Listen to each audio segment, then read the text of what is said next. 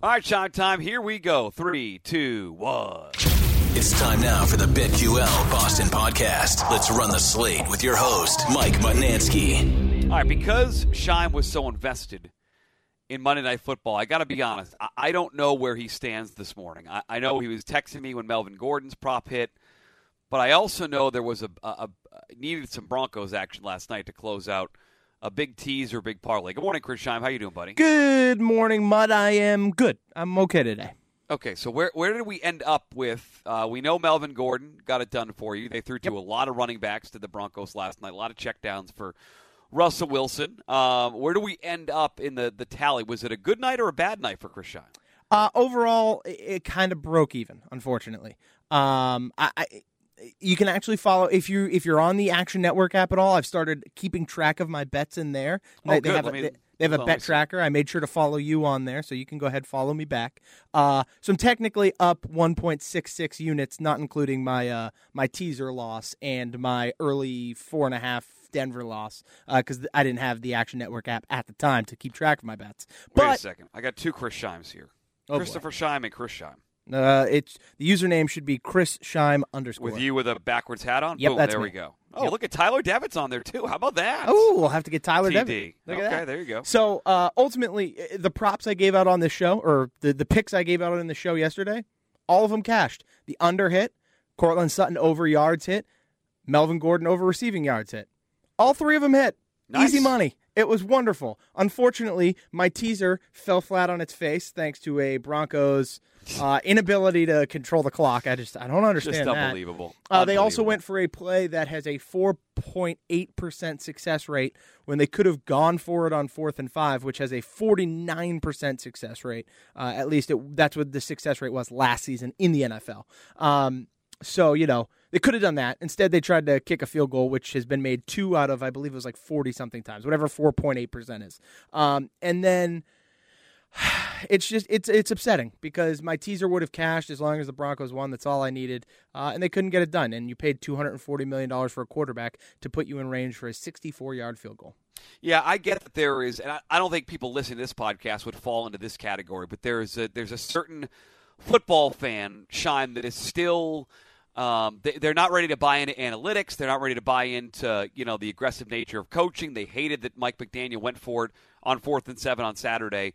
I don't think they're listening to this podcast, but I mean, you don't have to be super analytical to recognize what Nathaniel Hackett did last night. Was dumb. Was borderline. It was embarrassing and borderline coaching malpractice. Yep, is what it agree. was by letting that clock run down, by only taking letting that get right put the timeout, all letting the clock run down.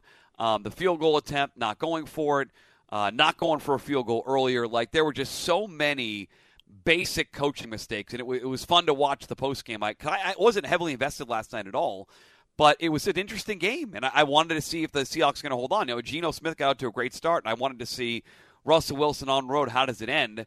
And it ended with Nathaniel Hackett being a boob. I don't need to see much more. And it's crazy to me. It is hyperbole. I get it, but you're not going to find a worse coaching debut than Nathaniel Hackett last night. No, and it's crazy to me because Wiggy and I talked about it this morning on the Greg Hill Show. It's like every coordinator on earth should, in a final drive scenario, know, okay, if we fail to convert on 3rd and 5, are we going for it on 4th and 5 or are we kicking the field goal? It's very simple. You should know ahead of time. You shouldn't then have to come up to the line of scrimmage and eat 30 seconds and then decide to call a timeout. No, what you do is you call a timeout right away, you get your best play in, and you run your play. It's that simple. And the fact that they went for the field goal there, it makes no sense to me. You have Russell freaking Wilson. You paid $240 million for this guy at quarterback. You have one of the most electric running backs in football, another reliable running back, 2 receivers who were having great nights, and tight ends that decided to come out of nowhere, or at least one of them just literally appeared out of thin air in Andrew Beck and decided to catch balls he never should be catching. And then Albert O was pretty good, and a guy that people kind of had high hopes for. And yet, you just decided, we're going to try and kick a 64-yard field goal. What a freaking baboon. What are we doing? I will say this. I know you mentioned the no-name tight end and Beck, and the Broncos and Seahawks both threw to a bunch of no-name tight ends last night. Yep. I was thinking, these guys I've never heard of. and it was Beck. And who's the other guy for Seattle who scored with the long hair? Not Disley, the other guy. No, not Will Dustley, because he's absolute dust. Colby Parkinson. Okay. So I get that I've never heard of those guys. I have to be honest. When Parkinson scored, I turned to I think he was still awake. Yeah, I might have texted somebody. I don't think my son was awake at that point. And I'm like, these guys can get no-name tight ends in the game. Bill Belichick can't figure out how to work with Hunter Henry and Jonnu Smith. So there was part of me that was jealous that they ran these misdirections and plays that freed up tight ends. And it's like, why won't the Patriots do that? Why aren't they doing that, Sean? Do you want to know the worst part? Mutt, can you tell me how many tight ends Russell Wilson targeted within that game last night? At least 4. 4 tight ends. Yeah, at least 4 of them. Yeah. What are we doing? What are we doing? Wait, these guys. Are you saying that's bad? Yes. What the hell are we doing? Why are these targets going to Eric Saubert, Eric Tomlinson, and Andrew freaking Beck? To his credit, Beck made an good. unbelievable catch down the sideline with one hand. He looked better than Hunter Henry. Yeah, but all these guys looked better than Patriots tight ends. But why are we throwing to these guys when you have Jerry Jeudy, Cortland Sutton, Javonte Williams, Melvin Gordon? I just don't. And why is Mike Boone in the effing game? Why? The 2 running backs are plenty. It's the old argument with Brad Stevens. His bench is too deep. Cut it down. Get a better rotation in. What the hell are you doing? Be a little bit more efficient with the players you're choosing to get targets to. Get them to your playmakers. That's the job. That's what you're supposed to do. And it was infuriating watching that game at points. Well, for you especially, I think the world, I think a lot of people, and I'm sure it was a great game for Vegas because I bet you there were so many parlays. 92% of bets were on the Broncos. Yeah, and I did see, and I should have tweeted this out at the time because you texted me like the entire world was in the Russell Wilson over bet, and thank God it was minus 150 and never moved because I didn't get a chance to lose on that, which was nice. But the other stat I saw that Monday Night Football dogs the last 20 years are winning at like 65% week 1. Yeah. And I thought, is there a chance? Now, I didn't do it. But the contrarian nature of betting might have led people to just bet the Seahawks blindly because the public was so much on the Broncos last night. 100%. And I think John Ewing tweeted it out. So that's who it was. Yeah, NFL I love Week 1 betting recap. Yep. Favorites were 10-5-1 straight up, but 8-8 against the spread. Yep. Favorites of 3+ points were 3-7 against the spread, and then teams getting 50+% of the bets, 6-10 against the spread. Yeah, fade the public. Hashtag fade the public. And that's why it was interesting last night. I wanted to watch the whole homecoming, and I do have some season-long investments in best ball and Jerry Jeudy and Cortland Sutton. I want to see how that's going to play out. So it was a very interesting game. We didn't get the Monday night doubleheader. We do get it next week, Shime. Just looking this morning at week 2, we get the Monday night doubleheader for week 2, not week 1. I saw the commercial for that yesterday, and I found that very, very weird because it's what? We had the Vikings, is it Vikings, Titans, and then Bills and somebody else on Monday night next week? It is exactly that, and I will tell you because I'm scrolling down to it as we speak. It is Bills, Titans, at Buffalo. And then you get Eagles and Vikings. Eagles, Vikings. That's going to be a great game. Yeah. It should be. You have 2 talented.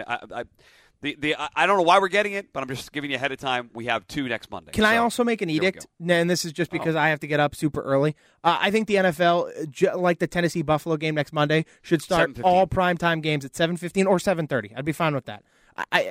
Why are we not kicking off until 8:30? Why? What are we doing? I don't know. Well, they want it in primetime. And it was jarring, and it worked out well because they really are really good. And I think you tweeted this out. It was nice to have a real broadcast. Buck and Aikman are the best. They're really so good. They joined SVP after the game. It was good conversation there. So I apologize that the Broncos could not get it done, but Mary Poppins 3-0 in props is pretty good. Yeah, I mean, pretty good. If I'm going 10-1 in props every week, I think we're in okay shape, even if my picks aren't the best. And I still went 1-2 with my picks. So you know what? I'm wheeling and dealing over here. Admittedly, I have not even done a real, not even deep dive, not even a real light dive into the Week 2 slate as of yet. No, we get Chargers and Chiefs on Thursday. Patriots Steelers 1 o'clock in Pittsburgh. It sounds like Mac Jones is going to be okay. He told the media he's going to practice tomorrow, so it sounds like he's going to play. So I have no early leans. I have no early locks, no early ideas, nothing yet for Week 2. Most of our Week 2 stuff will start on Wednesday on this show, Shine. Yep. But I'll defer to you. Is there anything you've looked at already you're going to be playing here in Week 2 in the NFL? So we talked about it yesterday, and this total just keeps moving down, so I'm kind of glad I got on it early. The Patriots-Steelers total is now down to 40.5. Makes sense. It's going to keep going down. So that's why if you want to get in on the under, get in on it early. I ended up teasing that under, so I got it up to 47. Patriots Steelers under 47 with the Bengals laying a half a point against the Dallas Cowboys in Dallas, because without Dak, you're talking about Cooper Rush. There's no way Cincinnati goes 0-2 against Mitchell Trubisky and Cooper Rush. I just can't see it. And I understand it's the home dog thing early in the season again. I'm probably playing into that trap, but I can't imagine Joe Burrow goes 0-2 against those two quarterbacks. Yeah, my only caveat, and I'm not trying to talk you out of this now, is I watched the Dallas pass rush against Brady. It was really good. Micah Parsons is awesome. And there might be a chance that the Bengals' revamped offensive line still might not be very good, because Pittsburgh was all over Joe Burrow in that game on Sunday. And so I understand what you're saying, but I do have concerns about Cincinnati's offensive line. I thought they'd be much better this year, but Week 1 did not produce that result. The good news, however, though, is what you did see from the Buccaneers. Leonard Fournette had 127 yards on the ground. Joe Mixon is better than Leonard Fournette, so I kind of expect a big night out of Joe Mixon. Mixon was super involved. They trailed most of that game, and Mixon played a ton. He had 27 carries. He had more carries than Joe Burrow had pass attempts. He had 27 carries and Joe Burrow 26. They were trailing the entire game. And that's what I mean. And Joe Burrow said it last offseason that they're going to get Mixon the ball more because they know they're going to face a lot more too high safety. You're probably going to see that's exactly what Dan Quinn's going to do with the Dallas Cowboys. And so Joe Mixon is going to touch the ball a ton. So that's what I went with early. The other thing I'm looking at too is I'm actually looking at the under in Chargers Chiefs on Thursday night. Because it's a Thursday night game, so it's short rest for both teams. I understand that Mahomes just lit it up. Herbert just lit it up. It's a division game. These games always go under. Again, it's a Thursday night on short rest, and the entire world is going to be on the over because that's what they want to see. So my initial lean for Thursday night is the under, but I'm going to do some more research. Yeah, I will tell you on Thursday, if you live in a state or you have an opportunity to keep refreshing and waiting for this to pop up, it's not there right now. It was there to open, and it's now down again. And I noticed there's a bunch of different prop bets. To their credit, DK posts stuff nobody else posts. Yep. And they posted a Sky Moore receiving prop. They've taken it down. Just keep an eye on that. I'll be curious to see it. He only had one catch in Week 1. I suspect there's a bunch of guys like this, Shime. I have a list of guys that including Sky Moore and Allen Robinson, guys who were not involved in Week 1 that I expect because of the narrative will try to get fed more in Week 2. And Sky Moore is on my list, and so I'll be. If you folks see it, tweet at us and let us know when it's posted at BetQL Boston. Anywhere in the low to mid teens, I'll be hitting the over on Sky Moore receiving yards on Thursday night. But it doesn't exist right now. I'm not giving it out, but I'll be looking for it, and hopefully between now and Thursday, they do post it. I expect him to be more involved. If I think it's going to be more of a shootout and less Clyde Edwards-Helaire, I want some Sky Moore shares if I can get them on Thursday night. Cool, love it. I'm also invested in him for Rookie of the Year, so maybe I'm wishcasting it into existence. Red Sox and Yankees tonight at Fenway Park. You have 12 home games left, I think. So if you want to see Xander Bogaerts in a Red Sox uniform, might want to try to get to these games in the next 12. It's Garrett Cole and Nick Pivetta. I don't trust Nick Pivetta at all. My first inkling was to go to Garrett Cole strikeout props. He had 14 strikeouts last time out. And unfortunately, they have jacked this thing way up beyond belief. Over 6.5 at minus 175. Minus 175, Shime. Okay, so I can't do anything with that right now. Okay, I can't touch it. So I've got to go to player props offensively. There are a couple of guys who both hit very well in their careers against Nick Pivetta for the Yankees. One is Josh Donaldson, 3 career home runs. The other is Giancarlo Stanton, 8 for 20. With 3 career home runs. I don't mind either one as a sprinkle on the home run props. Donaldson is plus 340 to hit a home run. I think Stanton is either 280 or 290. But I like both their total basis props at Fenway Park. We've hit this quite a bit during the year. Getting these opposing players at Fenway Park where there are more doubles annually at Fenway than any other ballpark because of the monster. I like total bases on Donaldson at plus money. I like total bases Giancarlo Stanton at minus 105. So I'll be using either one of those two, I believe, for Mutt's Big Bet tonight on the broadcast. And you can't do anything with minus 175, Shime. I can't. I know some people can give that out. I can't. He's projected to have somewhere 8-9 strikeouts. I can't lay the minus 175. Yeah, I'm with you. The bets I like, I'm going to go with Devers over 1.5 total bases at plus 120. Okay. He just owns space in Garrett Cole's head. He's like Sure the does. one Red Sure Sox that does. does. The other bet I would like to play, especially if the number changes at all, it's under 15.5 outs recorded for Nick Pivetta. Unfortunately, it's minus 145 right now. If that comes down at all, like I'm fine with taking under 14.5 outs. Like he doesn't get through full 5 innings. He's only gotten through exactly 5 innings twice in his last 3 starts, and he got through 3 innings. So and the Yankees have an opportunity to mash here. So like you said, do. I don't have a lot of faith in Pivetta. So if that number moves at all, I'd be very okay with playing under 14.5 total outs for Nick Pivetta. I'm even okay with laying a little bit of that juice for the under 15.5, especially if somehow that gets down to like minus 135. Then I'm like, yeah, I'm in.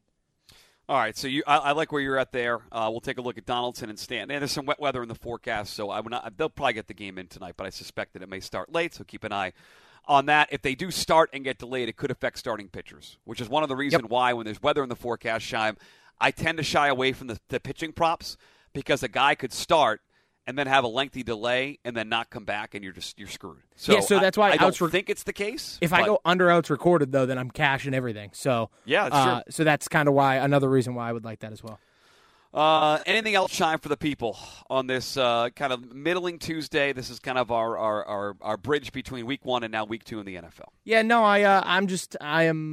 I'm enjoying football being back. It's making me very, very happy. No games tonight, though. Come on. No, I know, but you got to have a couple rest days in here. Today is my day where I start to turn the page to week 2. I'll listen to some podcasts about the lines, the early lines, stuff like that. I'll get my fantasy news. This is when I like to focus on fantasy, is Tuesday, because the waiver wire is so important. So that's kind of what I'm focusing on today. And then by tomorrow, it'll be full on into week 2 gambling research.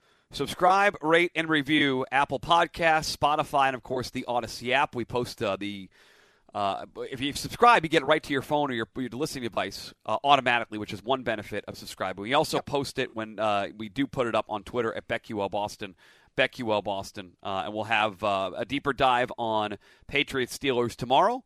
We'll have some Thursday night ideas as well, and some more Red Sox and Yankees. Chris Scheim, excellent job out of you. Get your research done. We'll talk Wednesday morning, buddy. Thank you. Thanks, Mutt. Can't wait. See ya.